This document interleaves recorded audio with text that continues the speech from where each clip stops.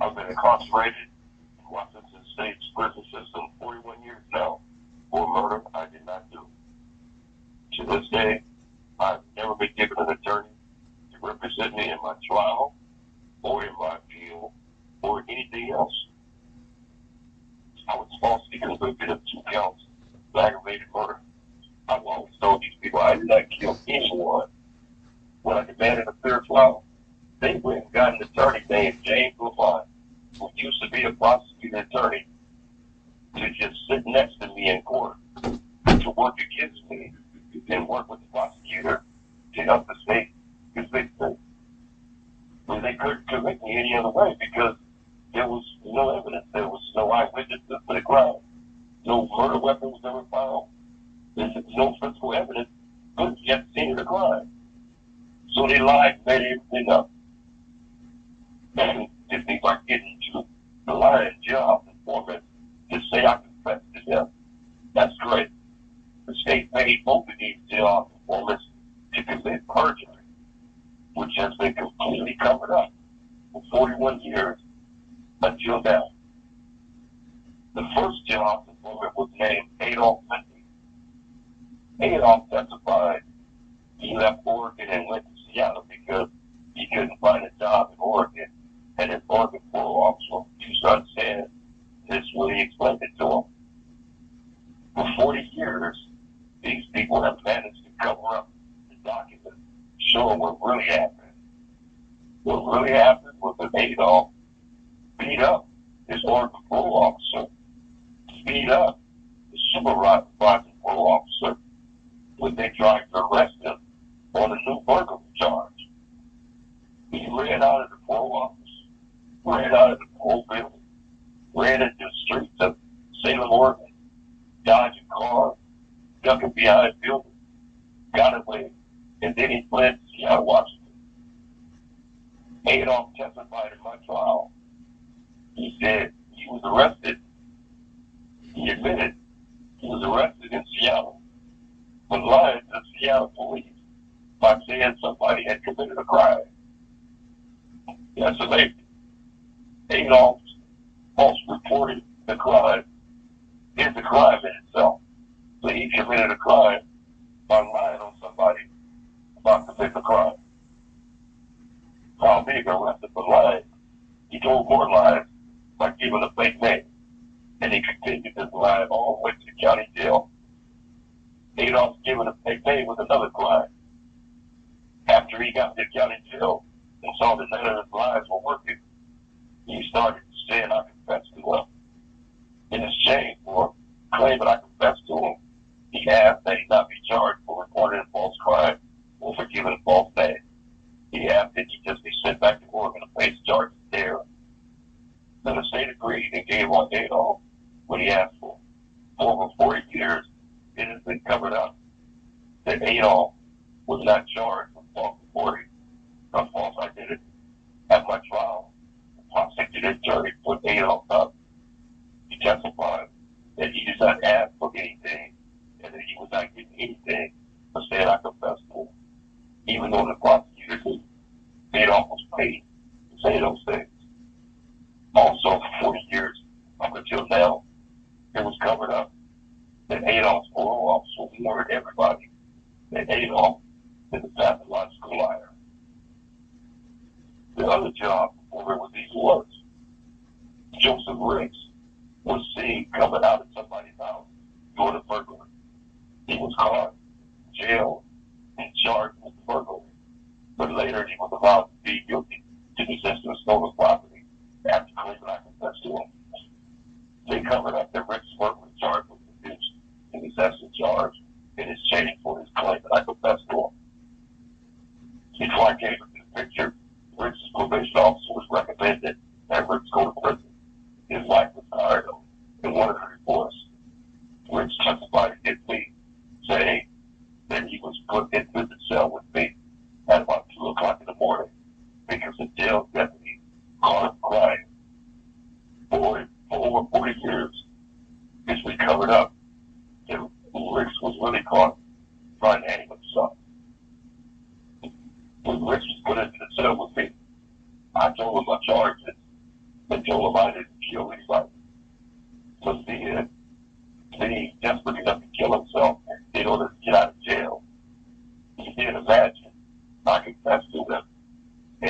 told the police I confessed. He later admitted he knew it was standard jail procedure that prisoners can get released from jail just by claiming a suspected murder confessed to him. For 40 years up until now, it was covered up that when Riggs left my cell, he went straight to the insane asylum to resume treatment for psychosis and delusions. Still, he was allowed to come back into my trial and say I confessed to him. And it was covered up until now. Then after he testified against me, Riggs was taken right back to the insane asylum to continue his treatment for psychosis and delusions.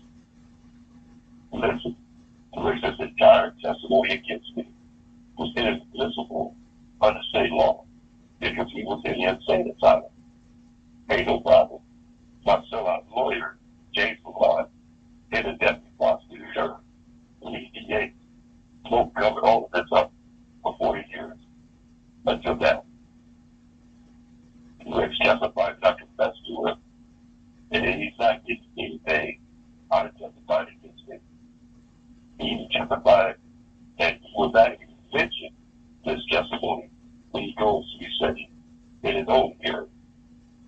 The prosecutor, Lee Yates, told my jury that Riggs was not getting anything, any deals or special treatment for his testimony. But now, 40 years later, I found out that at Riggs' sentencing hearing, Riggs talked about testifying against me and asked for a life sentence. And if that was not enough, my prosecuting attorney, Lee Yates, went to Riggs' sentencing hearing and testified on his behalf about how Riggs convicted me and asked that Riggs be given leniency for his testimony. This proves they all lied to my jury to make Riggs look like a credible witness. The police in Oregon even lied on me. And James made them lie. Coles against my attorney have covered up their lies. During a hearing, weeks before my trial, Deputy Sheriff Murray testified he followed standard procedure. Oops. I lost my place. Sorry for the delay.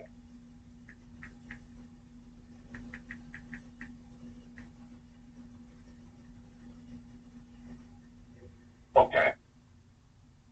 During the hearing weeks before my trial, Deputy Murray testified he followed standard procedure. My first cuffing my head behind my back, and then tied me down and read my Miranda rights. He explained in his standard procedure that when confronted by someone sought for questioning in a murder case, the murder suspect is presumed to be armed and dangerous, and therefore he's immediately cuffed and pat down before they do anything else. But then Murray lied, claiming I signed his Miranda rights card and confessed to him. My deputy sheriff told him still by his watch. Murray claimed he mysteriously lost and signed the Miranda rights card. That I had to force Lamont to go ask Murray how I managed to sign this mysteriously lost the Miranda rights card with my hands cut behind my back. Lamont didn't want to do it. He said no, and I had to fight him right there in court to make him go up there and ask the guy this stuff. So he finally went up there and asked him. Murray stammered, stuttered, and never did explain how he did that. Never did to this day. Prosecutor Attorney Lee Yates refused to call Deputy Sheriff Nolan to testify because Nolan had said all along that Murray is lying.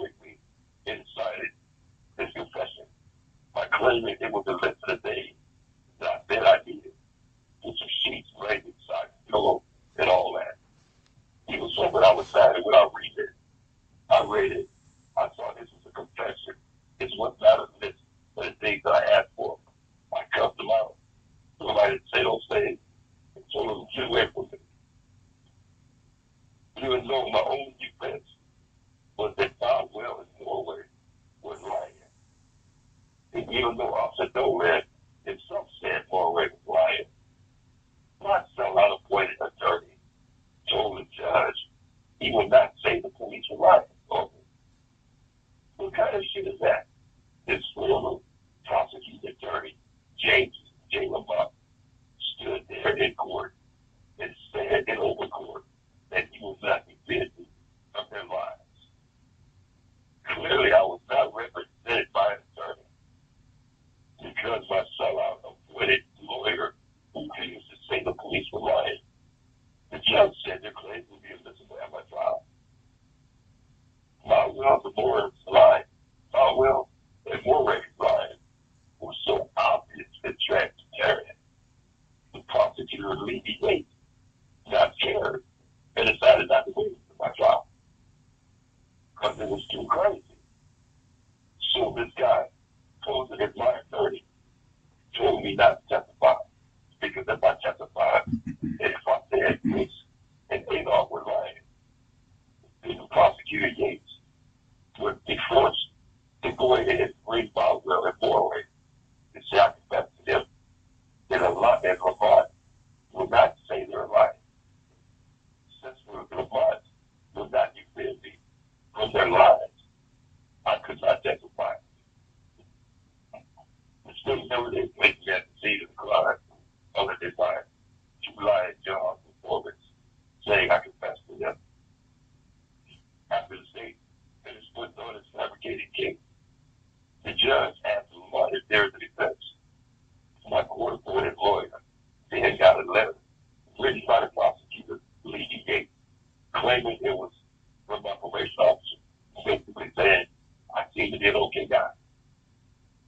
My court-appointed lawyer then said the defense rests. Now think about that. James J. Lamont posed against my sellout appointed attorney, put on no defense whatsoever in this first-degree aggravated murder trial. Of course, I was found guilty. This same attorney, James J. Lamont, then got on my appeal to cover up his tracks and to keep any other attorney from exposing his working with the prosecutor to convict me. Any other attorney would have exposed that Rich was in there saying silent. Would have exposed that Yates testified and was sentencing to get his leniency in his own case after telling my jury he was not getting leniency in his own case. Any other attorney would have exposed that Adolf was paid by the state by not charging him for lying to Seattle police. And it would have exposed that when they beat up his Oregon parole officers, fled Oregon, and lied to my jury about it. Any other attorney would have brought this out. So this attorney who helped the state do this stuff had to get on my appeal and keep me from getting any other attorney.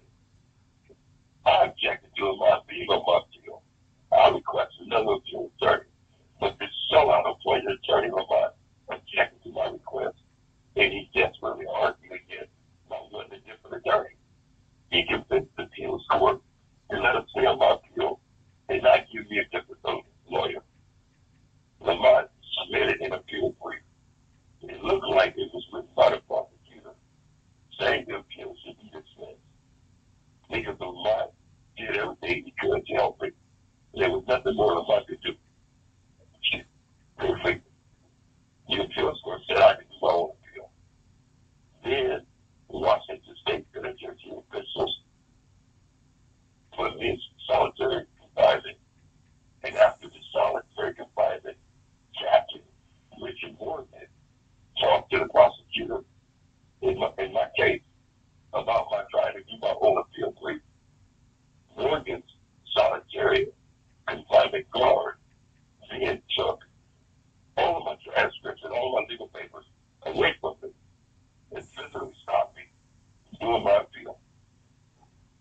They kept me in solitary confinement by doing things like throwing up food at me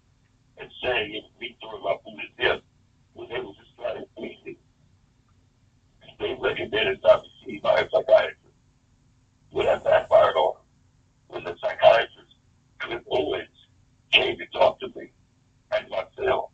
I proved to him that I did not do my food. The full splatters were on the outside of my cell door at a downward angle. Somebody standing above my door, throwing food down at me. Even if I had somehow stuck my head food tray slot and threw my food onto the door above the tray slot, the food splatters above the tray slot would have still had, it would have had an upward angle if I had done it, not a downward angle.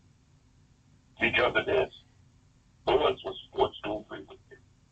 He would have told this to somebody, and about 5 minutes later, solitary confinement guard came to my cell door and cleaned up my door, got rid of the physical evidence, got rid of the physical proof that they had lied, claimed that I do my food. When I complained about them taking my legal papers from me, they all lied every night.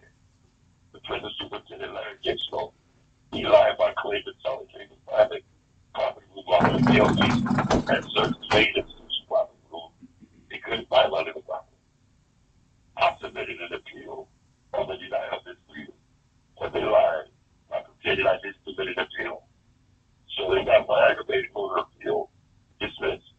My blame with me for not doing my own appeal, even though they're the ones who stopped me from doing my own appeal. This went on for another 7 months. Something back that in early July 1984, on the same day, the superintendent Gibson said Gleason couldn't find my little property. On the same day, Sergeant Selby wrote a memo to Captain Talbot reporting that he didn't have my legal property in his main institution property room the whole time, waiting for somebody to come and get it. I initially tried to follow lawsuit about all of this, but my legal bill was not going out. So I had to smuggle my lawsuit out of the prison by giving it to the dude named Jeffy to send to his girlfriend to send to the federal court for me. That was the only way I got my lawsuit filed. Without finally able to get my lawsuit filed, the federal court made prison officials process my appeal of my grievance against police. You have 1 minute left. Only my legal property.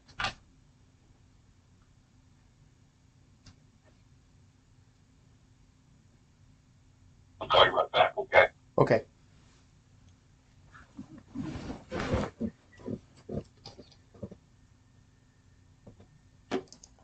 When I was finally able to get my lawsuit filed, the federal court made prison officials process the appeal of my grievance against Gleason for withholding my legal property. The prison's correctional program manager, Robert Movement, then got involved and saw Sergeant Selby's memo to Captain Talbot saying he had my legal property all along. So CPM Moses had his people go get my legal property and bring it back to me because all of Captain Morgan's people were refusing to. In this lawsuit, I made the superintendent Kinslow swear under oath that a property room officer cannot stroll into another property room sergeant's property room looking for a prisoner's property without asking that property room sergeant about it. This proves that Larry Kinslow flat out lied in order to stop me from doing my appeal. You see, because remember, Sergeant Selby already said he had my legal property in his main institution property room the whole time, and nobody ever asked for it. So if nobody ever asked for it, then Gibson lied when he said Gleason had checked the main property room, they couldn't find it. That was the lie. And they used that lie to stop me from doing my own appeal brief and to keep me in prison forever. Before I could finish writing a letter to the appeals court saying the prison guards finally admitted to have my legal property after all this time, then the appeals court wrote me a letter saying that they already found out about it. They reopened my appeal and gave give me 20 days to do my brief. Now listen, the best attorney in the world cannot do an aggravated murder appeal for 20 days from their law firm. I was in solitary confinement. In solitary confinement, prisoners were only able to read 10 court cases in 20 days from the prison law firm. And of course, I'm not even an attorney with law courts and all that was building. That was not enough time to appeal a conviction for aggravated murder. I requested more time to do my appeal brief. The law says the prisoner must be given at least 45 days for an appeal brief. But in my case, the appeal court refused me any more time. And again, it's my appeal. I thought I could not do my appeal in 20 days. That's crazy. All things considered, some people would say, I never really had a child. I never really had a jail. This is an aggravated murder case. I've never had an attorney to do a single plea in my defense before trial, during trial, after trial, on appeal, or any other time. I've been incarcerated 31 years, and I've never had an attorney say a single word on my behalf.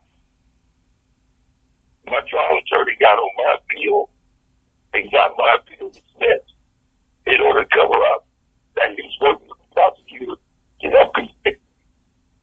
And when I was sent to prison, these prison officials kept me in solitary confinement, blocked my legal mail with some little property, all the covering of the fact that the state star witness was in his sad asylum and leaving the Yates paid these people to lie on me.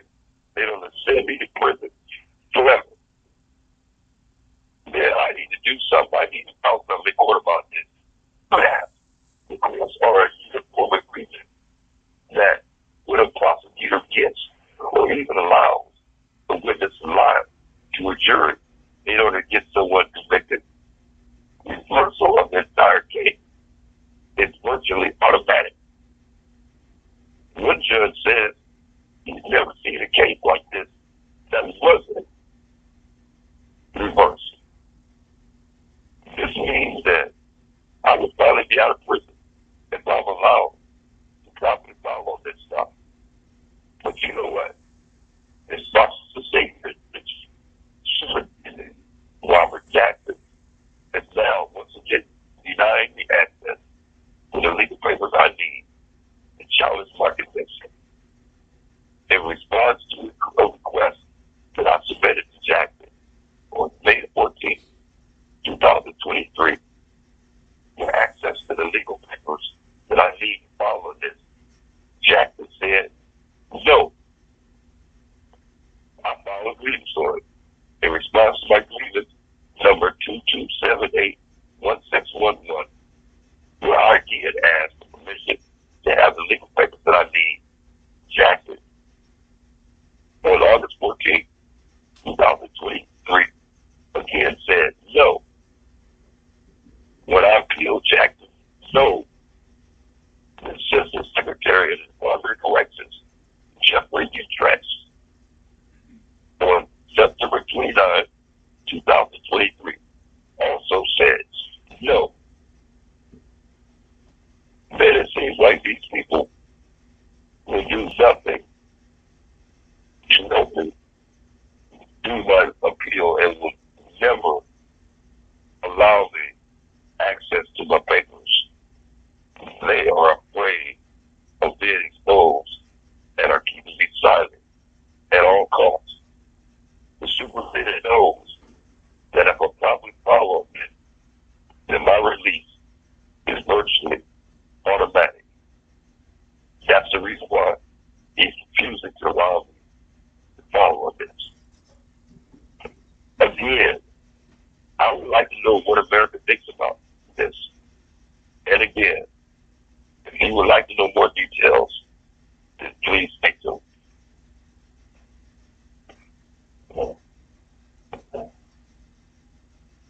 $1,000. Hey, that's not bad.